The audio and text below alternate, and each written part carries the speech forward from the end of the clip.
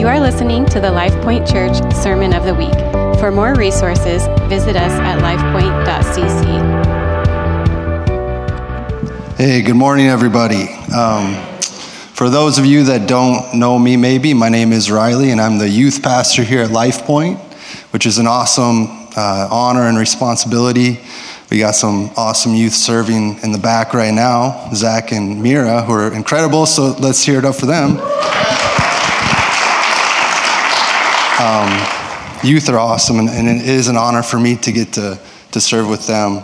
I get to bring the word for you guys this morning because instead of going to the Caribbean like Tony, I decided I'd rather stay here and have a nice March snow with all of you guys.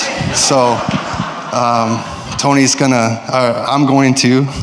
we're going to jump into the word this morning with the idea of looking at the gospel kind of in its simplest terms.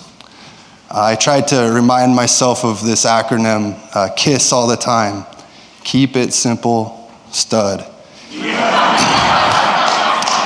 And that is the goal of this morning, because I know from personal experience we can come to church week after week, year after year, and we can have a good time, and we can leave without grasping the beauty of what God has actually done for us. And when we get a glimpse of what he's done for us, that helps drive us and launch us into the things that he's calling us to do. So I want us to get a glimpse of the beauty of what God has actually done for us this morning. Charles Spurgeon has a story that goes along these lines, and he says this. You know, dear friends, how it is with some people, as it was with one friend to whom I spoke last Tuesday, a couple hundred years ago. God had blessed the word to his soul, and he was converted, but he had been hearing me some time before. And I said to him, how was it, do you think, that during those other years that you came here, you did not find the Savior? And he said, oh, sir, I'm afraid it was because I came to hear you, and when I had been here and I heard you, I was quite satisfied.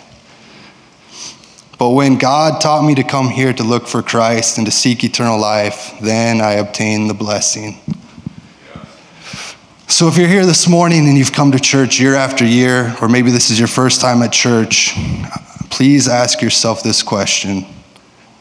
Am I here just to hear a man talk, or did I come to encounter the God that offers salvation for my soul?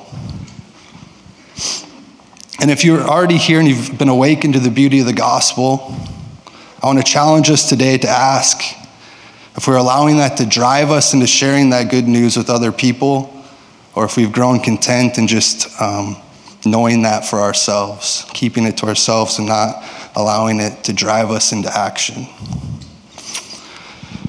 So if you guys have your Bibles, we're going to be in 1 Timothy chapter 1 with the idea of keeping things simple.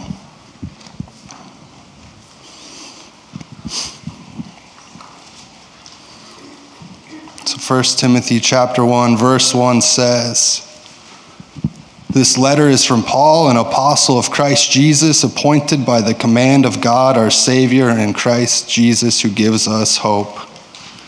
I am writing to Timothy, my true son in the faith. May God the Father and Christ Jesus our Lord give you grace, mercy, and peace. So a couple things to know right off the bat. 1 Timothy is not written by a guy named Timothy, but is written by the Apostle Paul, who was tasked with bringing and establishing the church to areas that didn't have the gospel before. And he's writing to Timothy, who he calls his spiritual son, not his biological son, but his spiritual son, a younger man that he poured his life into, that he discipled, that he taught in the ways of the Lord. And he has a lot of authority to speak into Timothy's life. He had a lot of authority to speak into the early church's life, and Paul has a lot of authority to instruct us today still. So there's a lot that we can glean from these next several verses. And then finally, he prays that Timothy would receive mercy and grace and peace, because those things only come from God. So if you're seeking grace and mercy and peace, I pray that you'd find it in God this morning. And on the note of spiritual sonship and spiritual fathers and mothers, it's an awesome thing. It's important that we have people in our lives, like Paul was to Timothy, that can walk through life with us, that have a few more gray hairs than we do, that can lead us, that have been faithful to Jesus longer than us, that can come alongside of us and encourage us, can come alongside of us and correct us, whatever that looks like. So if you don't have somebody in your life like that, I would encourage you to ask somebody to coffee or to lunch that would kind of fit in that role. Don't let it just come to you. Have somebody walk up to you and be, can I be your spiritual father? Because that would be weird, and you would probably say no. But if you know that you're lacking that in your lives, be intentional. Look out for it. Ask somebody to coffee. Allow yourselves to start to know each other and live life together. And if you're in the older end and you don't have somebody you're pouring into, do the same thing. Ask them to coffee. Don't be weird, but ask them to coffee. Get to know them.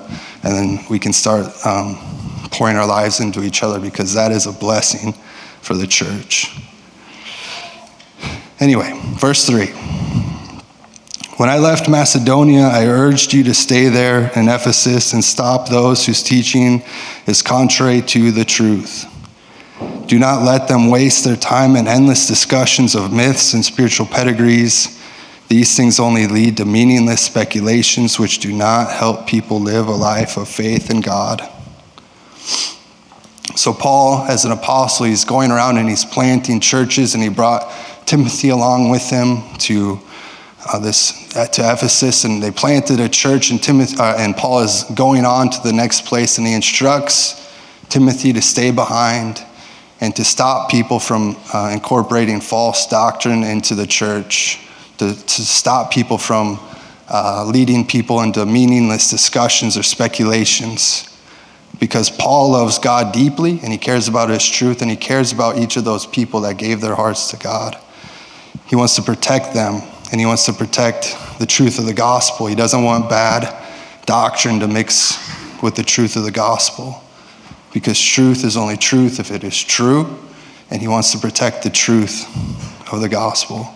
In John 8:31, it says, Jesus said to the people who believed in him, "You are truly my disciples if you remain faithful to my teachings, and you will know the truth, and the truth will set you free." Paul knows that the truth is only revealed through Jesus, and that's the truth that sets people free. Not meaningless speculations or debates on things that don't matter, not indulging in myths of the current culture that have nothing to do with God, not going down useless pedigrees of lineage, trying to make yourself seem more spiritual, but focusing on the things that are true, because those are the things that will help you live a life of faith in God. Verse 5 in 1 Timothy says, "The purpose of my instruction is that all believers would be filled with love that comes from a pure heart, a clear conscience, and genuine faith. But some people have missed the whole point. They have turned away from these things and spend their time in meaningless discussions. They want to be known as teachers of the law of Moses, but they don't know what they are talking about, even though they speak so confidently." I hope you guys don't know people like that speak very confidently, even though it's clear that they don't know what they're talking about. I pray that I am not one of those people. But Paul points clearly, he paints the picture of what his goal is in his teaching very, very clearly. And that is that people would be filled with love as a result of pure hearts towards God, a clear conscience with God, and a genuine faith in God. And that's those basic things that we need to be focusing our attention towards. But just like today's people, the people in Paul's time were missing the point. They were pushing those basic things aside, and they were trying to get to the more advanced things or the more interesting things or whatever it might be. They were trying to move past the basics of the faith. And again, how easily can that happen to us today? Paul says that they turned away from having a pure heart, clear conscience, and genuine faith to spend time in meaningless discussions. And it's heartbreaking how often we can see people that claim to know the complexities of God and the ways of salvation, but they completely miss the point of the gospel. They want to be known for the revelations of God, but they don't know the basics. And in Paul's day, there were people teaching the Old Testament that didn't know that Jesus is the one that came to save.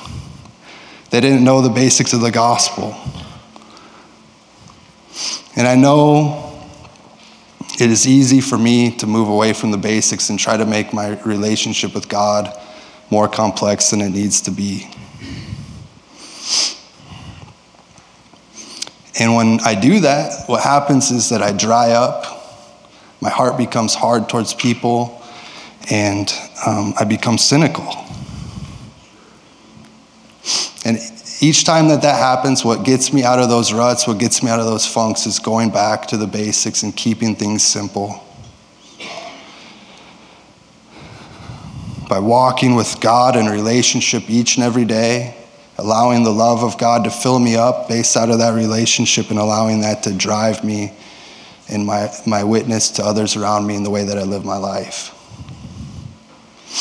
So if you're here and you're in a similar place or you experience that similar feelings, I pray that you would go back to keeping it simple with God. Go back to the basics.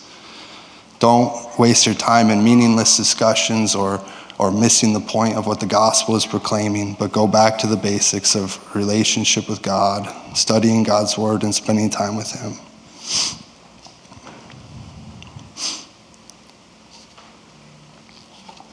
All right, verse 8. That says, "We know that the law is good when used correctly. For the law was not intended to be for people who do what is right. It is for people who are lawless and rebellious, who are ungodly and sinful, who consider nothing sacred and defile what is holy, who kill their father or mother or commit other murders. The law is for people who are sexually immoral or who practice homosexuality or are slave traders, liars, promise breakers, or who do anything else that contradicts the wholesome teaching that comes from the glorious good news entrusted to me by our blessed God." So to clarify, the law is good, and the law is good because it comes from God, and the law points us to the way that God intended things to be and the way that he intends us to live. The law is good, and it is good when we use it correctly, and it is a burden when we use the law incorrectly. And I know when I was growing up, I definitely used the law incorrectly, and it was a burden on my life. Somehow through pride, I had convinced myself that I was just in my relationship with God out of my own good standing, that I wasn't like the people that intentionally broke God's rules. I wasn't like those other people that didn't live lives like mine, that I was on God's good side, and that God hated basically everybody else in the world that broke his rules. And that only takes you so far before you realize that you do not live up to God's standard either. You don't live up to the rule of the law as well. And for me, that led to a place of being, thinking that I needed to fake being righteous before God still, pretending like I was perfect, pretending like I was all those things, even though I was deeply ensnared in sin. Have you ever been there in that image-based Christianity?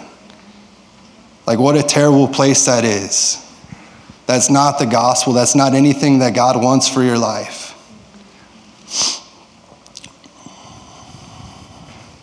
The beauty of God's plan was that he wanted to use the law to show us that we were not perfect, that we could hold it up in front of us and see that we are in need of a Savior and a Redeemer, that we couldn't do it on our own. And from that place of knowing that we are not perfect, God can move in our lives. God wasn't very beautiful to me when I was self-righteous. when I thought the law was to destroy all of those dirty, rotten sinners in the world. Like, what is beautiful about that?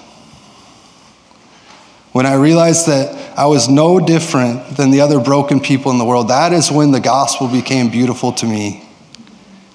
And then Paul says in Galatians 3, but those who depend on the law to make them right with God are under his curse. For the scriptures say, cursed is everyone who does not observe and obey all the commands that are written in God's book of the law. So it is clear that no one can be made right with God by trying to keep the law. For the scriptures say, it is through faith that a righteous person has life. This way of faith is very different from the way of law, which says it is through obeying the law that a person has life. So when the law is used correctly, it shows us that we are sinners in need of being saved. But it doesn't save us, and it cannot save us. Only Jesus can save us. 1 Timothy 1:12 says, I thank Christ Jesus our Lord, who has given me strength to do his work. He considered me trustworthy and appointed me to serve him, even though I used to blaspheme the name of Christ. In my insolence, I persecuted his people, but God had mercy on me because I did it in ignorance and unbelief. Oh, how generous and gracious our Lord was. He filled me with the faith and love that come from Christ Jesus. So believe it or not, before Paul was used by God, he did not live a perfect life. He was a sinner like I am and like you are. He persecuted the church. He killed believers. He tried to destroy what God was building.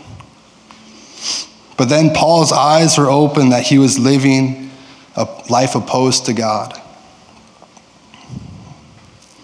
And Paul was clearly opposing God. He was trying to destroy Christ's bride. He was trying to destroy Christ's church.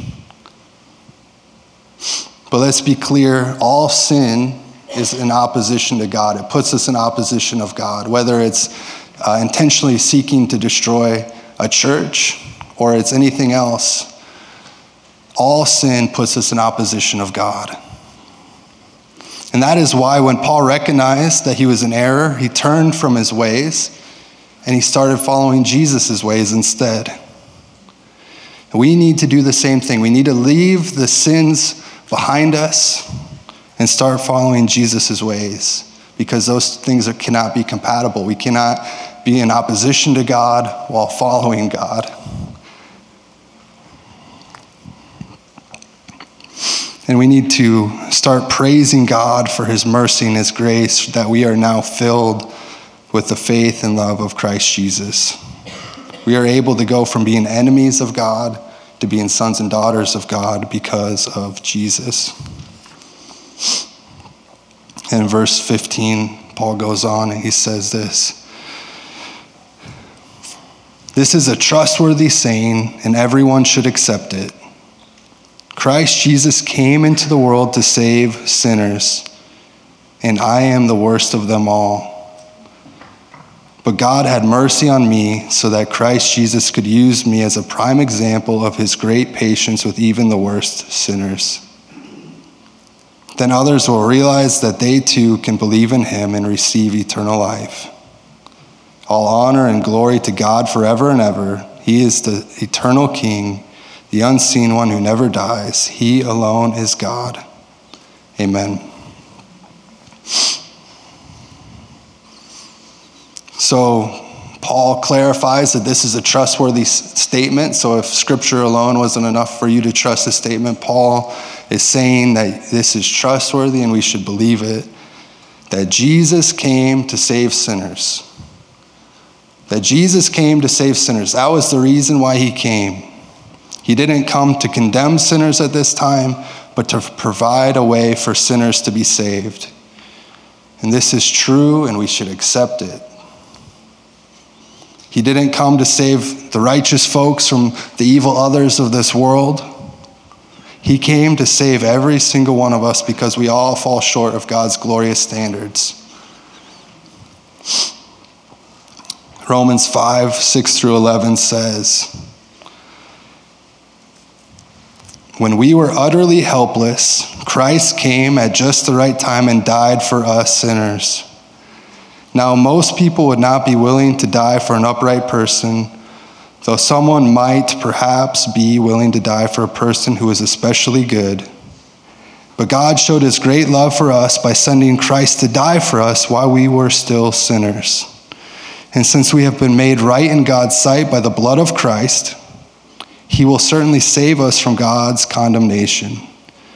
For since our friendship with God was restored by the death of his Son while we were still his enemies, we will certainly be saved through the life of his Son. So now we can rejoice in our wonderful new relationship with God because our Lord Jesus Christ has made us friends of God." So while Paul was persecuting the church, Jesus died for him. And while I was sinning against God, Jesus died for me. And while you were sinners, God died for you.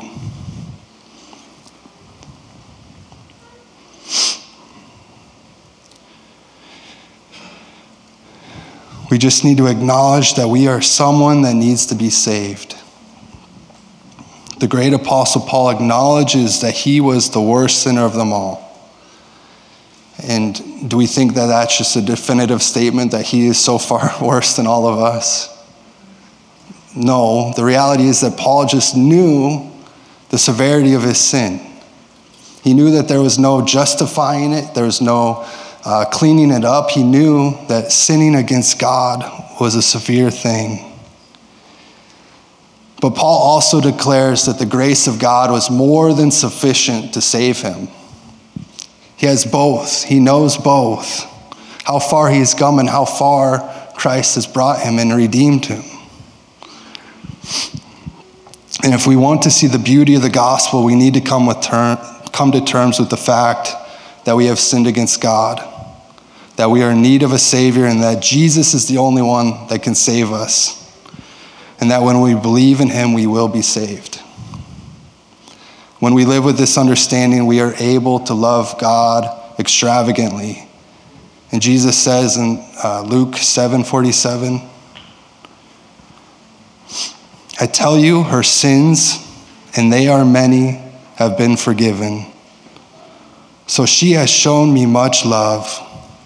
But a person who is forgiven little shows only little love."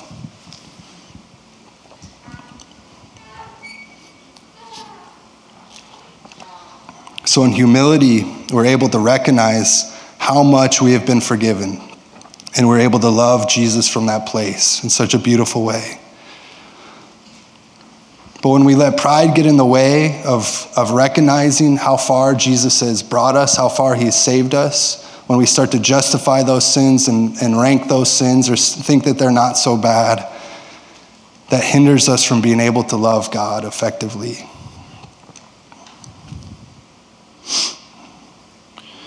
And this is why when we are truly set free by the gospel, the natural overflow of that is to share that truth with other people. That we can share that Jesus can also save them as well. And just like Paul says in verse 16, if he can save me, then he can surely save you too. If he can have grace and mercy for me, then he will extend grace and mercy for you too as well.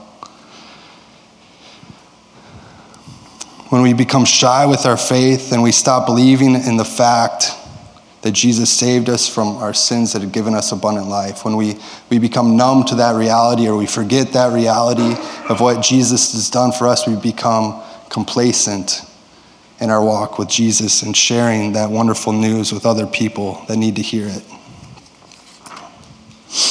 Romans 1:6 says,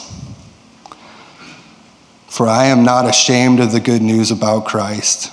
It is the power of God at work, saving everyone who believes, the Jew first and also the Gentile."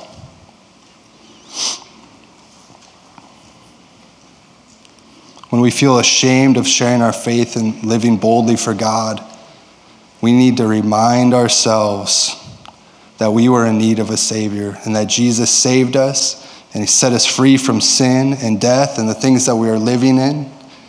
We need to remind ourselves of everything that he's done for us, and we cannot downplay those things. We cannot downplay how much Jesus has saved us and redeemed us.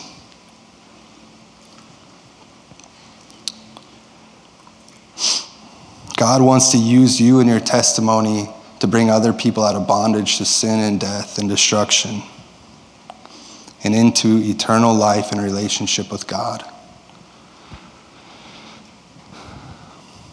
God came to save sinners. He came to save you, and he wants to use you after he saved you to bring your testimony to other people that need to be saved as well. God came to save sinners. He came to save you, and he saved you so that others can see your testimony and be saved too. Worship team, if you want to come on up, that would be great. And everybody else, if you want to stand up, we're going to respond to the Lord.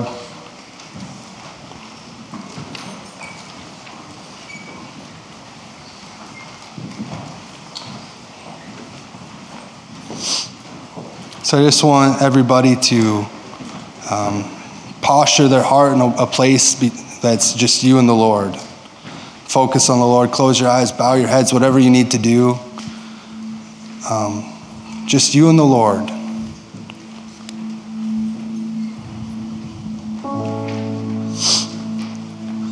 If you are here and you recognize that you are in need of a Savior, I encourage you to settle that with God today. Place your faith in him and believe in him, and you will be saved. It's not a trick question. It's not something that he's going to say, well, not for you. If you place your trust in Jesus, you will be saved. Make a commitment today that you will live for him and not for yourself any longer. If God can forgive Paul of his sins, if he can forgive me of my sins, he can forgive you as well. And he is glad to do it. He desires to do that, and he desires that you would be saved this morning. He came to save sinners. He came to save the lost. He came to save the broken. He wants to save you this morning.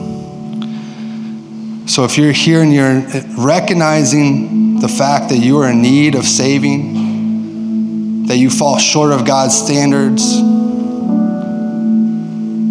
then I pray that you would settle that with the Lord this morning. You can talk to him like a friend. Place your hope and your trust in him, and you will be saved. And if you are here and you need a reminder that of everything that God has done for you, remind your soul today, God didn't do a little work in your life. He brought you from a place of being an enemy of the God of the universe to being a friend of the God of the universe. From being destined for death and destruction and hell to being brought into eternal life and freedom in him. If you need to return to that place of love based out of a pure heart, a clear conscience, and a genuine faith, please do that this morning. If there's things that you need to repent of, if there's things that you need to confess to somebody, if there's forgiveness that you need to extend or forgiveness that you need to ask for, I pray that you would settle those things this morning. If you need God to strengthen your faith in him, ask the Lord to strengthen your faith, and he will.